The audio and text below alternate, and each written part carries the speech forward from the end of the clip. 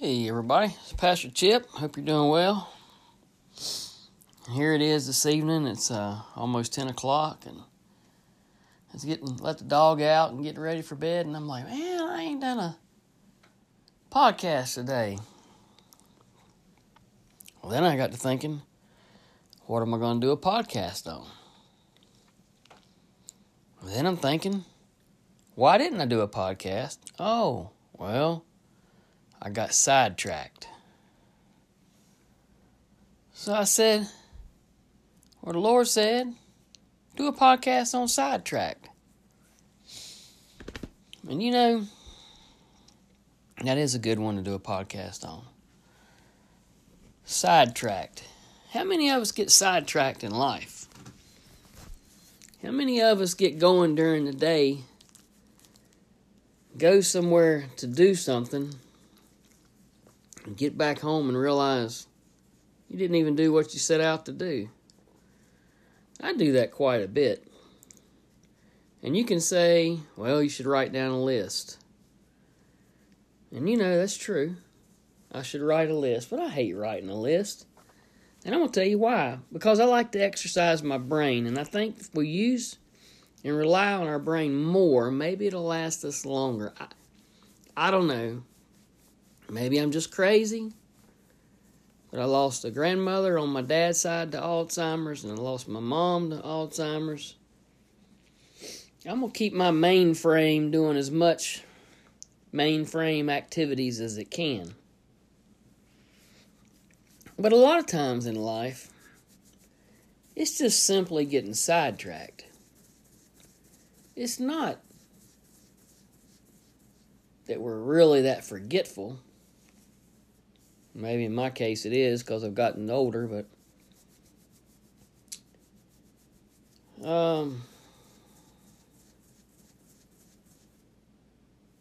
I was going to say what they used to call it when my grandparents, but see, I forgot what it was they used to call it back then. It wasn't Alzheimer's. But, you know, I'll get up, I'll go into town, I'll run a few errands, and I'll forget something.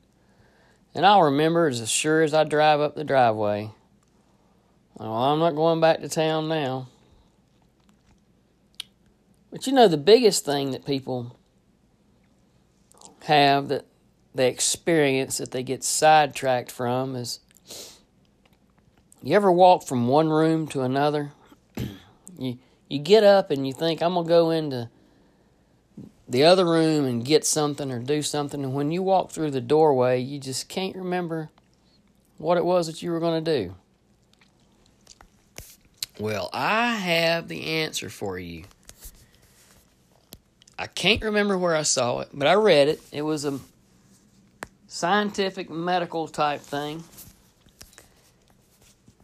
So here you go. They say that when you're sitting here in a room and your eyes are focusing and your brain is taking in everything in that room, your brain, your mainframe, your computer is taking in every item of everything and putting it in its place in your brain. In your body, when you walk around the room, you recognize and see and are aware of things in those places, and you know where you step and what you're going to not trip over or what you want to pick up. Everything is familiar to your brain. So you're good with that while you're in that room. But when you step through a door into another room or outside or inside, they say your brain suffers from a sensory overload or information overload. Your brain is like, well, it's just like sticking your head through another door. You know, there's a whole new room, a whole new world in that room that your brain is working gazillion miles an hour to process all that data so that your brain can function as you move into that room. You know where to step, not to trip, where objects are, where danger things are. Your brain is processing those items that fast that the minor thing that is not important, like going to get a pencil versus your safety in that room, what you're going to bump into or not bump into, trip over, pushes the pencil to the back because it's not that important, and puts the survival mode things up to the front. So there you go. That is the reason that when you go into a room, you forget what you went after. Well, it doesn't make you feel any better, does it, when you forget things? No, don't me. But let's tie that into the Bible. Let's tie that into the Scripture.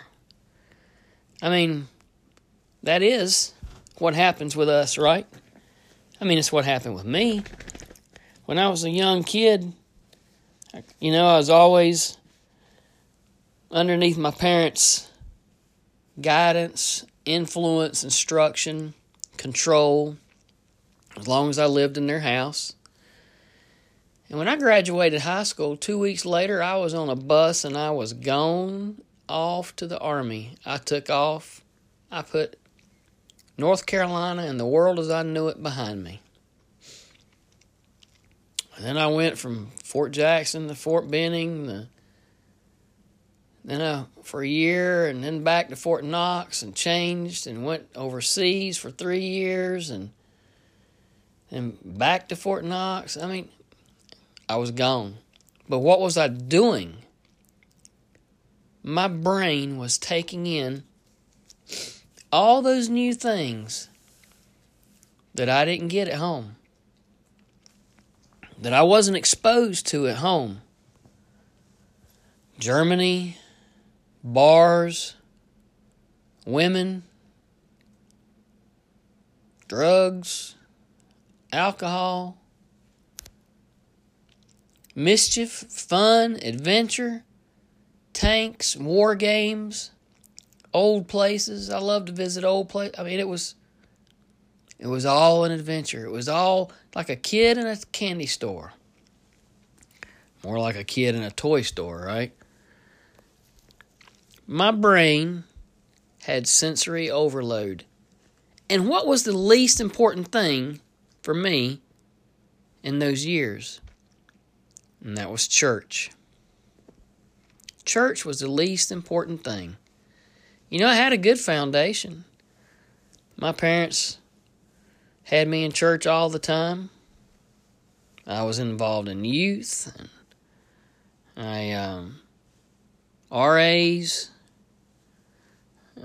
We even helped with the girls' stuff and their coronations. And I came from a relatively big town. We had a very large church and a lot of kids, a lot of youth group. We were always going and doing things. But it wasn't my priority anymore, because that was my parents' priority. And now my priority was to grab as much of the world as I could, to do as much as I could. Just to experience life. And I put God on the shelf. He went to the back of the shelf behind all the other exciting things, and he became something that wasn't a priority in my life. And then, along the way, somewhere, I met somebody, and I let her influence me. I married her, and I shouldn't have married her. And I even knew when I married her I shouldn't have married her. But again, the only reason we were in church was to get married. What kind of consecration of a marriage is that if you're wanting God to bless your marriage, but you don't bless God with your attendance in church? Well, I guess that's the way it goes, right? I got sidetracked. Everything sidetracked me, right? Sidetracked for fun. Sidetracked with freedom and excitement and adventure. But there's a consequence for all these things. There is a consequence. And I tell my children that, and I tell young people that. You are writing checks that your body has to cash. And sometimes it's a hard pill to swallow. And because of mine,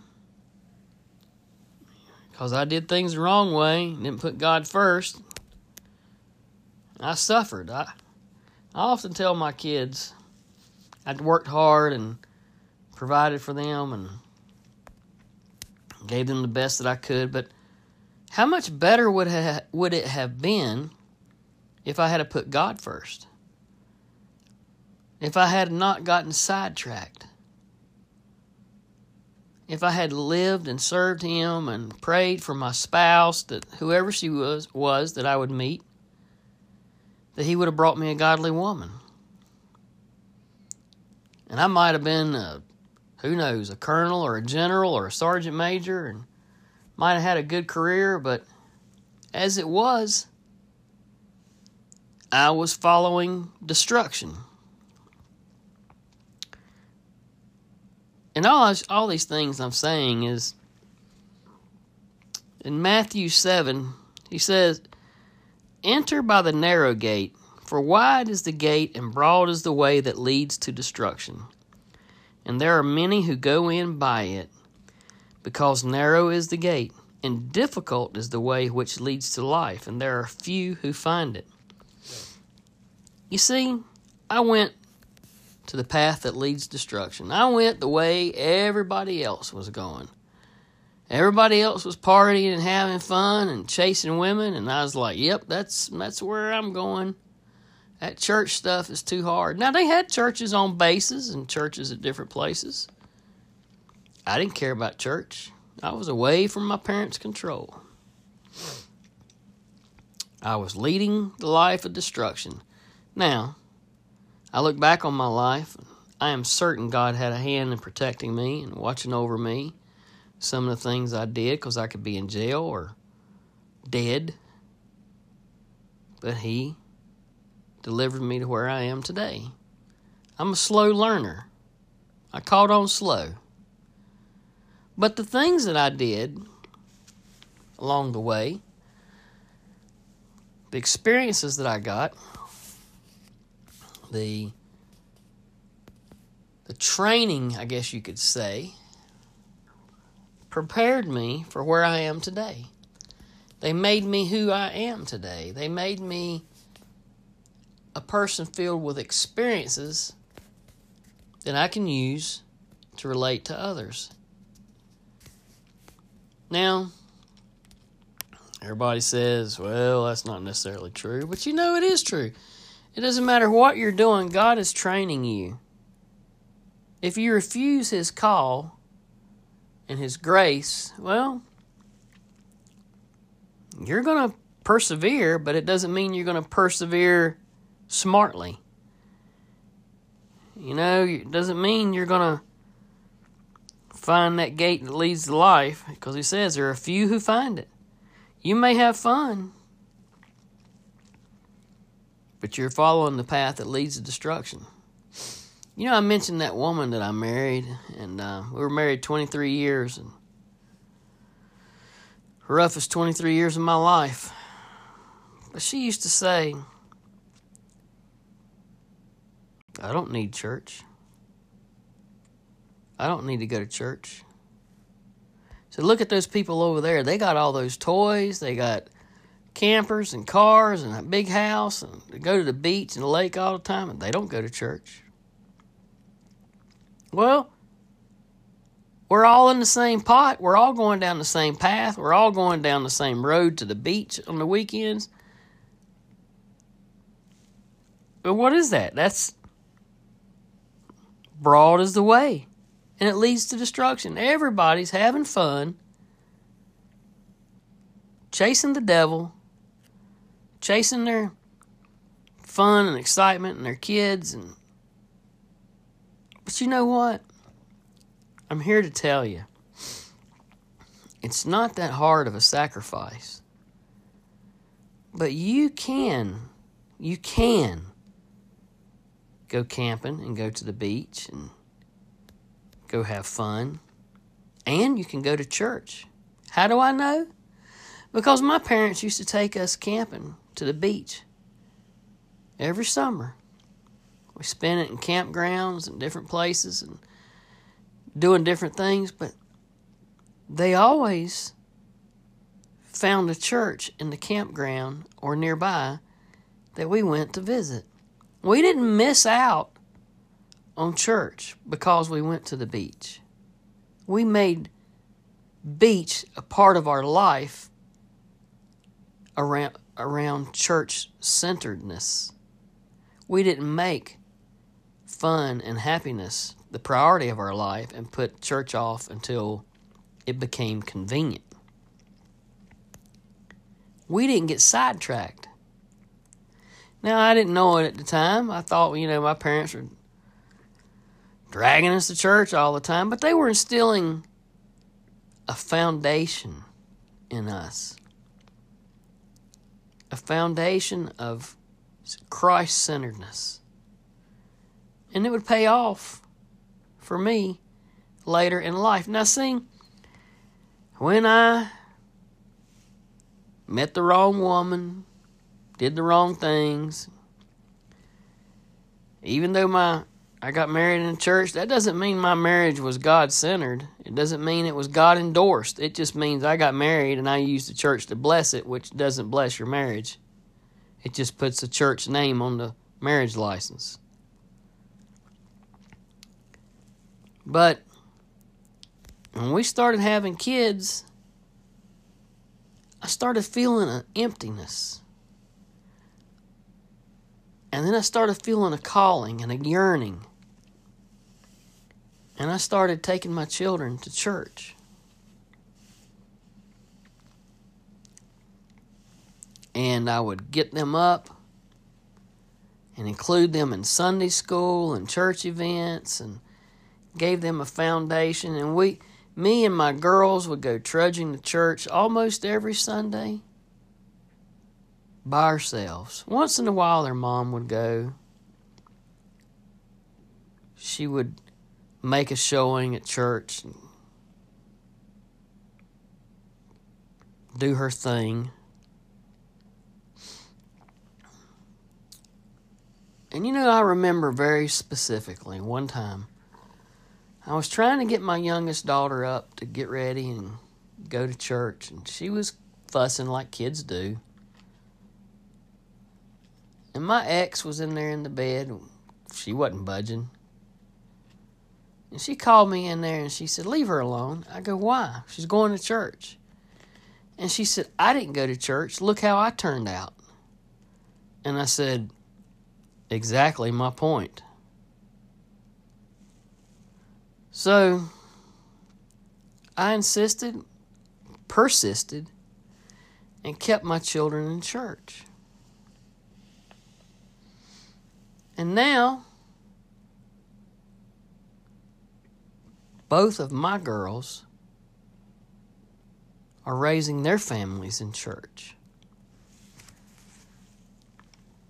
I remember also, I got ordained as a deacon in a church.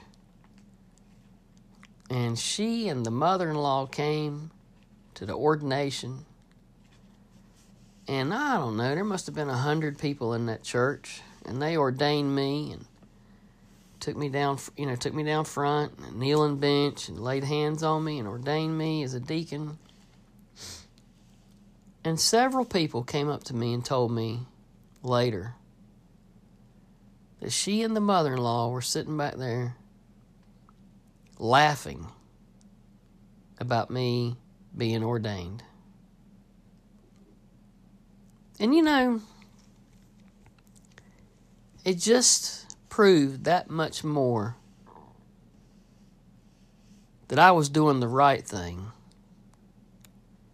with my children and with my direction in my life. No matter what happened to my children or me, I'm responsible for my children until the age of accountability. And I have to account for me. And I have to make that path, that walk, and not get sidetracked. No matter who pulls you or pushes you or nags you, to try and sway you and tell you you don't need church, or, there's other things to do, or camping, or hunting, or ball games. Narrow is the path that leads to life.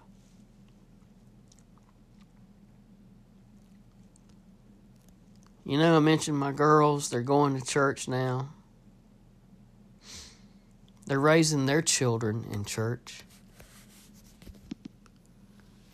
And we talked about this before one time, and I told them when they got married, I said, you need to know that when you marry your spouse, that you know that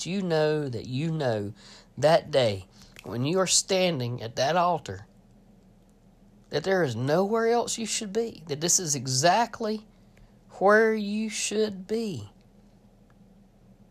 If you don't know that and you can't say that, you should walk away. Because I said I married because I didn't want to be alone. And my children suffered because of my sin.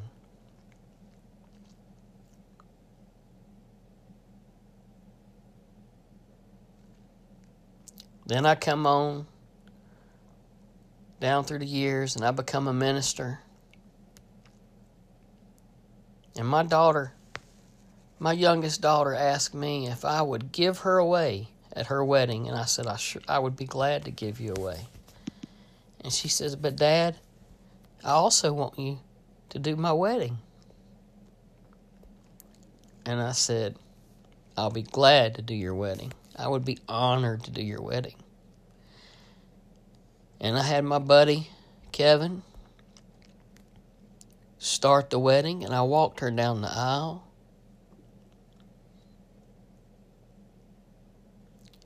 And I handed her off, and I stepped around,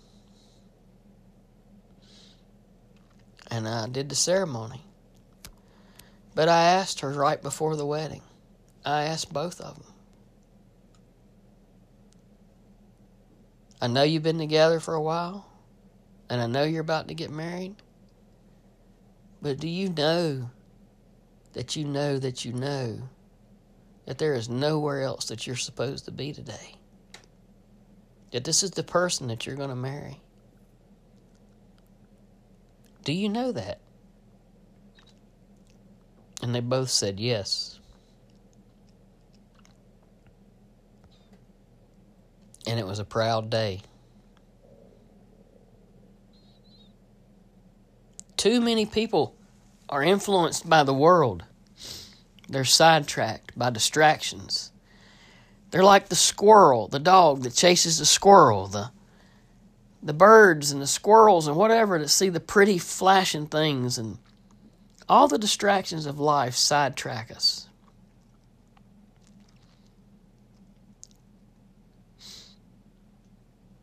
Don't fall for the sensory overload. Don't let the world get you sidetracked. Remember where you are and whose you are. Because I'm here to tell you, it won't take but a second, not but a second, for you to lose your life. And if you're not living for God, you can't get it back. There are no do-overs. You get killed by a drunk driver, you get electrocuted, you trip and fall down your stairs, you have a heart attack, you choke on a piece of ice or a pill or a piece of food. It's over. It's final. And you will have been running down that broad way that leads to destruction.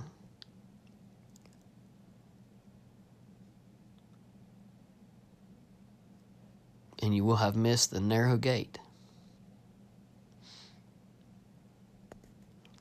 This is Pastor Chip. I thank you for listening to me. I thank you for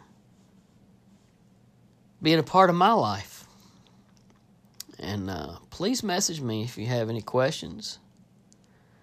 You want to chat? Thank you for your prayers and your support. And good luck in the path that you choose in life.